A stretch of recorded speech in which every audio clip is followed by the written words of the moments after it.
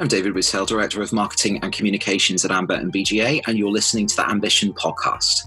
Today, I'm delighted to be joined by Minter Dial, author of You Lead for the New Leaders of Tomorrow, to talk through all things leadership, transparency, culture, and authenticity, as well as how to pivot when things go wrong and how to avoid or indeed embrace unintended backlash. Well, Minter, thank you so much for taking the time to speak to us for the podcast today. I thought it might be useful if we kick off the interview with you perhaps telling us a little bit about yourself and your career. Long story. The short version is I am a 56-year-old American-French citizen living in London. I've changed countries 15 times, homes 34 times, one single and extraordinary wife, and currently I'm enjoying life as an author, speaker, and elevator, where my objective is to elevate the debate and connect dots, people, and ideas. Great stuff. Thank you. Now, we're here today to talk about all things leadership. But before we do, I thought it might be useful if you tell us about your new book, You Lead for the New Leaders of Tomorrow. So it'd be quite interesting from my perspective if you could tell me a little bit about what inspired you to write the book, the authorship journey, and maybe some of the main themes that come out of it. So as an 18-year-old, David, I had this idea of what was going to make my life fulfilled. And at that time, I wrote down a list of 5 things that I wanted to achieve. Well, one of them, having been a literary fellow and studier all my life, really, was to publish a book. And in 2014, I finally said, all right, time to do it. I was 50 years old. And I went to Croatia and I wrote 30,000 words for the book of my life, which was essentially supposed to be a philosophy of life and work. And then, unbelievably, over the course of the next 6 years, I had literally every year a bazooka moment that took me off course and made me do something else. Specifically, I ended up doing a documentary film and a book about my grandfather, Second World War story, that was on television. And so I had to put aside the book of my life to write this, do the film, which took 2 years of my life to do. And then I came back to it and said, all right, I'm going to write the book of my life. Now I'm ready. And yet another bazooka moment came in. So I had a number of valleys and peaks going along, trying to get this thing to happen. And then finally, 2019, all right, I'm ready to write the book of my life. I wrote the book of my life. I delivered the manuscript with great excitement, roughly the 13th of March, 2020, which more or less was 7 days before we went into the proverbial lockdown. And through that, then my publisher was furloughed. I thought my book would never happen. I got a chance to live the lockdown and see just how relevant the topic within it was. And more than anything, I just thought, oh my God, this is it. This is actually the perfect time for this story. It was relevant before, but it came in spades more relevant. And the whole topic is how to be you, not just how to be you at work, but how to be you. And the more you are you throughout everything you do, the better you will be as a leader in enterprise or in business. So, I mean, you're touching there on the idea of authenticity. And that is, like you say, something that we've talked about in business and all the sort of circles surrounding business for years. But you're absolutely right. And I think that 2020 led to almost a new definition of authenticity, because with Zoom, we can see into people's houses. We see a lot more of their lives. We're seeing them almost bring work into their life and vice versa. So I suppose I'd like to find out from yourself why you think it's important to be authentic at all times when you lead. Why is it important to bring your whole self to work, including your faults, your imperfections as well? Why is that something that your staff, your colleagues, your contacts, your customers should see? All right. So there's like a practical element to this, which is that prior to the pandemic, this notion of authenticity was a coming up. And the reason for it was that the people are the ones that move the products. And whereas that was true even 25 years ago in a one-to-mass public publicity mode, the fact is that through the internet and the different technologies, we now have so many more people representing your company. And those people, even though they might be just tapping on a keyboard, are living human beings. And what they're presenting of the company comes through their energies, their values, and so on. And to the extent that you need to be now spontaneous, immediate, you don't have time to do work by committee when it comes to communicating. So naturally, mistakes, overexcitement, two or three exclamation marks too many will come through, whether it's in the syntax or the vocabulary you're using. So that was before this. The fact is that in the today's world, we've got a situation that's an existential crisis, and everybody's got BS spray right in their pocket, and they're going to pull it up on you. What are you all about? Why are you bullshitting me? Don't you know what's more important in life? And so outside of the fact that you can see in and see my cats or dogs or kids or whatever, we have a higher desire to do things that are meaningful. And being authentic is far more meaningful than being superficial. And so there's like a whole pragmatic element to it. But the big reason for this is that it's far more interesting to know who you are. And that's the real message underneath this. Don't just profess authenticity. And by the way, it's not about being 100% authentic at work. The key point is figuring out who you are. Do that hard work. Understand your imperfections. Understand when you can be triggered. And that is what's going to make you a better leader. And by the way, feel a lot more fulfilled through life. And furthermore, it actually leads to success. But that's the cherry on the pie. Absolutely. And I think that there is a fine line, though, between authentic and unprofessional. And I think there is a sort of rhetoric in workplaces. Oh, she shouldn't have done that. That was very unprofessional. Oh, he's behaving in a very unprofessional manner. So where do you sort of draw that line between authentic and unprofessional with colleagues? And I suppose, how do you manage your faults to sort of get that balance perfect almost? I know that's probably easier said than done, but yeah. It's a messy world. It's like relationships, or love. How do you fall in love? Yeah. How do you manage a marriage for 40 years? It's a long story. There are two axes that are really relevant to this answer. The first is yourself. And on a scale of you have a professional self, performing, educated, understands what profit and loss is, cash flow, whatever. That's the performance side of you, your competency within your work. Then you have, on the far end of the scale, your intimate you, your secret garden. And we all have secrets, and well may we keep them. Because as I like to say, there is beauty in mystery. In the middle, there is this personal thing. This is stuff that doesn't need to be intimate and private, but is not in the domain of professional. So the key point in this scale is how much further beyond the professional towards the intimate you're prepared to go. And you have to understand yourself in order to really gather what that scale looks like. And so the key point is not because you have intimate that you shouldn't have personality within your business.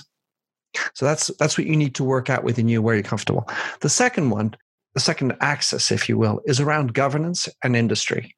There are certain industries where your sense of humor while you're cutting up somebody on an operating table, probably not going to be useful. I mean, it might be, by the way, because you got a team around you and so on and so forth. But let's say that that's not the axis by which you're going to be judged.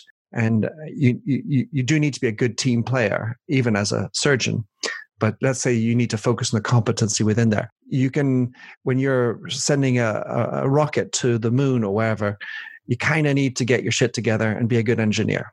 Of course, there are emotions within it, and those should come out. You should allow those to happen. But so there's a scale of how much you can be you, or how much of you is really appropriate in the workplace. But to the extent, even an engineer working on rockets or a surgeon working on a body, it's about relationships. And even if you're that surgeon, to have that exercising surgery so often, keeping your energy about you, you need to tap into who you are. Because if you're constantly cutting yourself, your personality, out of your profession, one day that gap will come to pay. You'll come to pay the price. So so basically, in the second axis, there's a scope for more or less personality. But even when it's tight, when you need to be really highly competent, you should be allowing for relationships and your personality to come through. That brings me beautifully to my next question, actually. And it's one that we talk about quite a lot on this podcast. So we talk a lot about purpose, values, culture. And it's one thing to aspire to work in a certain company because it's got great PR, but lots of people end up in organizations where the culture, the values, the purpose just doesn't fit in with who they are. I imagine you'll agree with me in saying if that's the situation, then they wouldn't be able to be authentic. They would have to be something they're not. What would you advise to people who are working in organizations where the values aren't really in line with what they believe in? Is it a case of leave, or is it a case of work to try and change that culture? Well, then the answer will inevitably also depend, because it depends just where you are in the scale of hierarchy and how much you can affect change. Because if you're at the very bottom end, the ambition of wanting to change a company might look a little bit daunting, to say the least. So if the case is that you are fully aware of yourself, you've done the hard work to absolutely know what your 3 core values are and what they stand for and what they look like, and the company you're working for does not have that overlap, I would generally say it's not a place to stay. However, I want to make sure and dig in on how much you're absolutely sure about your values. And to the extent that the company actually does have values, is that truly the case or not? Because most companies don't have those well and truly. It's not very clear. So you can be mistaken in the reading because your boss is a shit and you want to leave. The boss might not have the right values or ones that are aligned with the rest of the company. In that case, then the interesting thing is to start looking for somewhere else within the company. Because if you subscribe to the purpose of the company, but you're in the wrong place, sometimes it's not about, well, you're not bad. You just may be in the wrong place. So there could be ways to use this as a vehicle to try to find yourself a better place, more aligned with who you are, what you want to achieve. And it could be a different department or a different brand within the company. And certainly, if your boss is a dick, with a different boss. Thank you for that. And I suppose, like, flipping it around then, a lot of, and thinking, I suppose, about leadership in general, a lot of our listeners are students and graduates from business schools. In fact, all of them are. And they're obviously going to have a lot of theoretical knowledge about leadership and management and what that means in the real world. What would you like to see business schools teaching people in terms of leadership? Is it about, do you think there's enough authenticity coming through MBA programs into sort of emerging managers? Would you like to see more of that come through? What are the sort of key points that you think need to be covered off? I love that question. It's interesting. I think at business schools, I certainly went to one, so 1-year program. I think we should be introducing more things like sleep, how to live, how important it is to do exercise, and mental health components, well-being components. So I think that's a segment that I'd like to see more of, which kind of pertains to the messiness of life. And we tend to do all these theories. And unfortunately, we also tend to be detached from certain realities. Most of the students will have done maybe 3-5 years of business life, but that's not going to be at the high end of the scale. And I remember courses where we were kind of talking of hiring and firing 1,000 people. I mean, up until then, I mean, of course, I did work for a large investment bank, but barely had 1,000 employees, much less tens or hundred thousands. And I certainly wasn't leading them. So a lot of theory. And the issue that I would want to bring up is move away from the tyranny of certain thoughts that are idealistic and theoretical. So to name one, the tyranny of purpose. I am all about purpose, but I'm also all about survival. Because if all you've got is purpose and that's it, and we want to save the planet, we want to do all this, and you're not profitable, you serve no purpose. So the element of reality with regard to these high ideals like transparency or ethics or empathy or purpose, there's so many of these things which are hard to calculate or at least measure. Move away from the tyranny of them and see how to integrate more of them. And I like to think of the integration of purpose rather than the tyranny of purpose. I love that. Thank you. Okay, so moving on a little bit from authenticity to transparency. I had a little look at your website before the interview, and I noticed that you'd written a blog around how transparency can mean different things to different people, which I thought was fascinating, actually, because I think, we do talk about transparency very much as one blanket term to describe it. So you basically outline how transparency can be used differently in different companies, which again, I find fascinating. I'm really wondering how you think this translates to leadership, and in terms of authenticity versus transparency, how this sort of plays out in how you see like the leaders of tomorrow in the new normal. So just like within authenticity, I have this secret garden component because I don't like the tyranny of authenticity either, like radical authenticity, radical transparency. I think that we're more complex and there is beauty in mystery. In transparency, there's also a scale. And the question is, why are you striving for transparency? There's always an agenda behind transparency.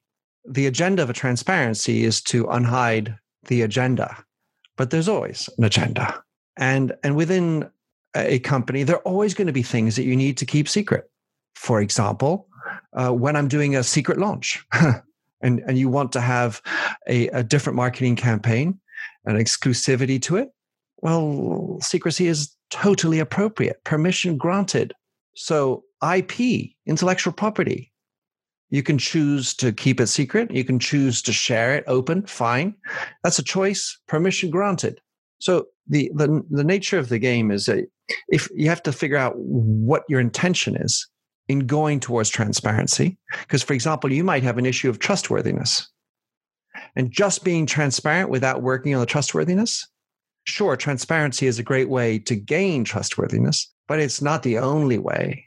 And so you need to architect where you need to be transparent in order to achieve what intention.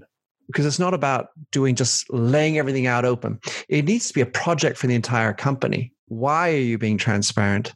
Ask yourself the question, explore that. And that will probably uncover, hopefully, at least an indicator of the path you need to be choosing in how much transparency you want to be developing within your organization, internally, externally with the stakeholders, towards the clients or not. Do you think, though, that there's a balance? So, for example, if there's a line manager that wants to be transparent and tell their staff and their teams as much as they can, but then it's found out they have been keeping something secret for perhaps HR purposes, that then undermines that transparency. And by the same token, should we as leaders be assuming that the rest of the people in our organization are trustworthy, transparent, and people that we want to collaborate with? Is that a cultural thing, or is it sort of taking it in a case by case? Because I guess so much of this, you can have all these values yourself and adopt that sort of mantra of authenticity and transparency. But if that's not shared with colleagues or even externals with whom we're working, that then leads to a lot of problems, doesn't it?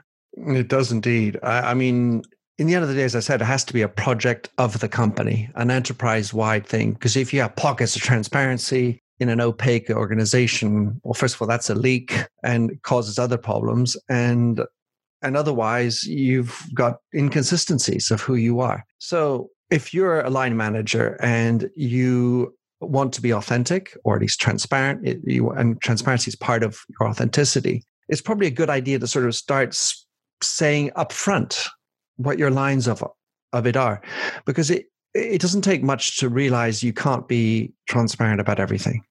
If I'm going to fire you tomorrow, but I haven't got all the papers worked, I'm not going to tell you today, I'm going to fire you tomorrow.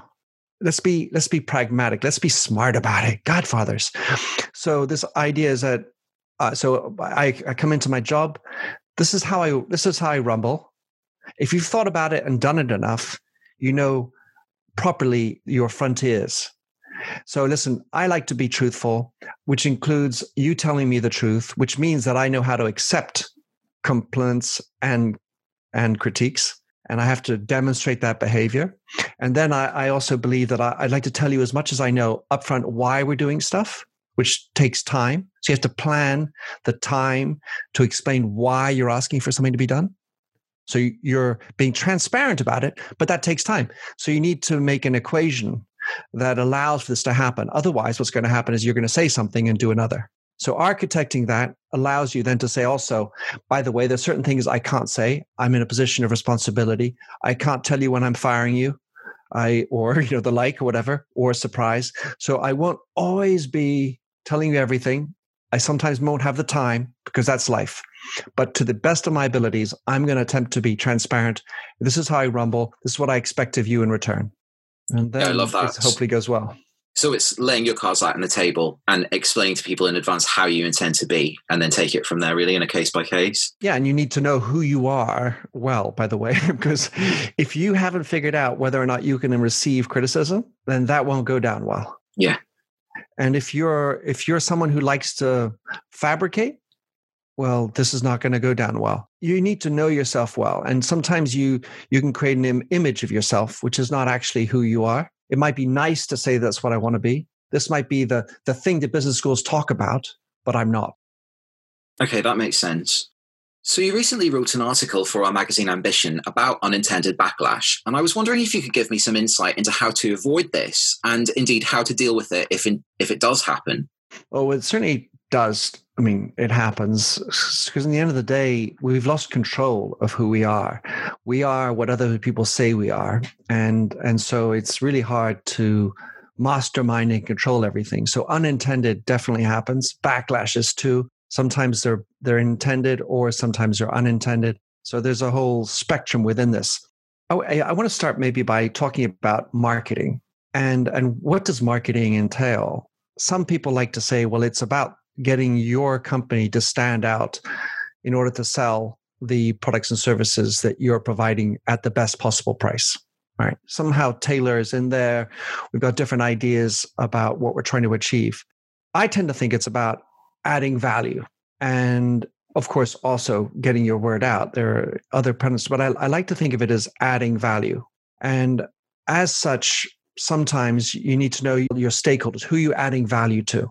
The final piece of this is actually looking at how you're adding value to your employees' lives. And if you are forgetting them, whether or not you work in the hotel industry, the luxury industry, the aeronautical industry, your employees count. So you need to know how you, as a marketer, even though you're marketing outside, are helping to add value to within. Because if you're you're flagellating your employees to make them work to serve the customers, but they get flagellated, I don't believe they're going to bring their full discretionary energy to work. So here's the thing. When you have this idea of providing value and making you stand out, well, you need to know what you stand for. And then you're going to have congruency. That is a personal story. So you need to know what you as an individual stand for as a leader. You need to be able to check in with your employees, what they stand for. And of course, when you come into a legacy business, you can't just sort of whitewash and start all over again. You need to pay attention to that, figure it out. But the best chances you have of standing out is when you know what you stand for really as a group.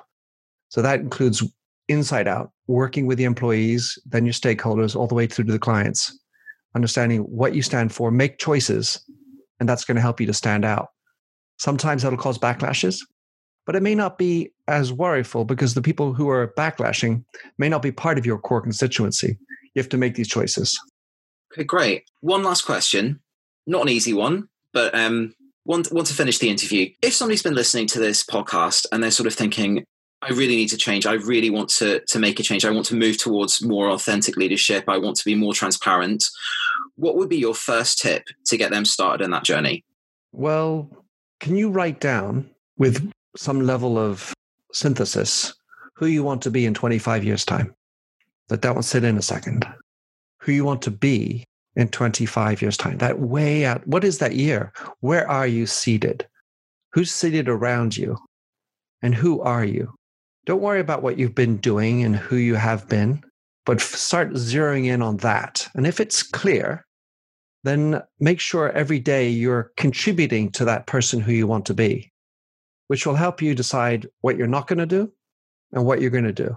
Because in today's world, it's really easy to be jumping on anything that comes along. Oh, there's a thing, famine. I want to finish famine in the world. Oh, I think it's women. We need to have more equality, diversity, inclusion. Okay, all right. Oh, gosh, there's a thing called climate change. We should fix that. I mean, there's any number of big causes, and each of them is individually interesting, and we can justify it. Intelligence has made us allow, each of these really cool, really got them. But what's your backstory? How does it relate to who you are? Because, by the way, there really are 100% of choices out there. And your issue is to find your unique path, your unique story, craft that.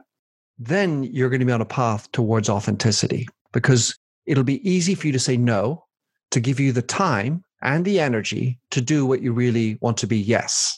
And too often we don't do this hard work. We all have a very broad idea of who we want to be. I kind of get it. Yeah, I can imagine I want to be, let's see, I want to be healthy. I want to be wealthy. I want to have a family or not. This is what I kind of have an idea, but that's not enough. It's got to be a precise idea. So where are you seated? Are you sitting in Sicily in a table with vineyards above you and sun coming in? Or are you in a bed and breakfast in Scotland? Except, where are you? And get a vision of that and start crafting it. And of course, it's not designed to be A, a destination, or B, perfect, but it's going to get you dialing into who you want to be. And then after you figure that out, you can figure out what you want to do. Amazing. I always think to myself that in so many cases, the journey's just as exciting as the destination anyway. 100%. And by the way, it's a journey. I have my own North Star and I've adapted it over the years. And that's been part of my journey. Oh, that's interesting. I hadn't thought about that. And someone comes in when I say I like to connect dots, people, and ideas. Well, sometimes by being open to other ideas, don't get too fixated on stuff because dogma is pretty lethal. Yeah, 100%. Well, you've given us a lot to think about today. So thank you so much for taking the time to speak to us for the interview. I think that's all we've got time for today. So thank you once again, Minter. It's been great to speak to you. Thank you, David. Well, thank you once again, Minter. It was great to speak to you today. As I mentioned at the start of the interview, his article about unintended backlash, as well as a wealth of other articles, pieces, features, and analyses on the topics we've discussed today are available on the Ambition website at www.associationofmbas.com/ambition. And if you want to read Minter's book, You Lead for the New Leaders of Tomorrow, you can find that on all good booksellers.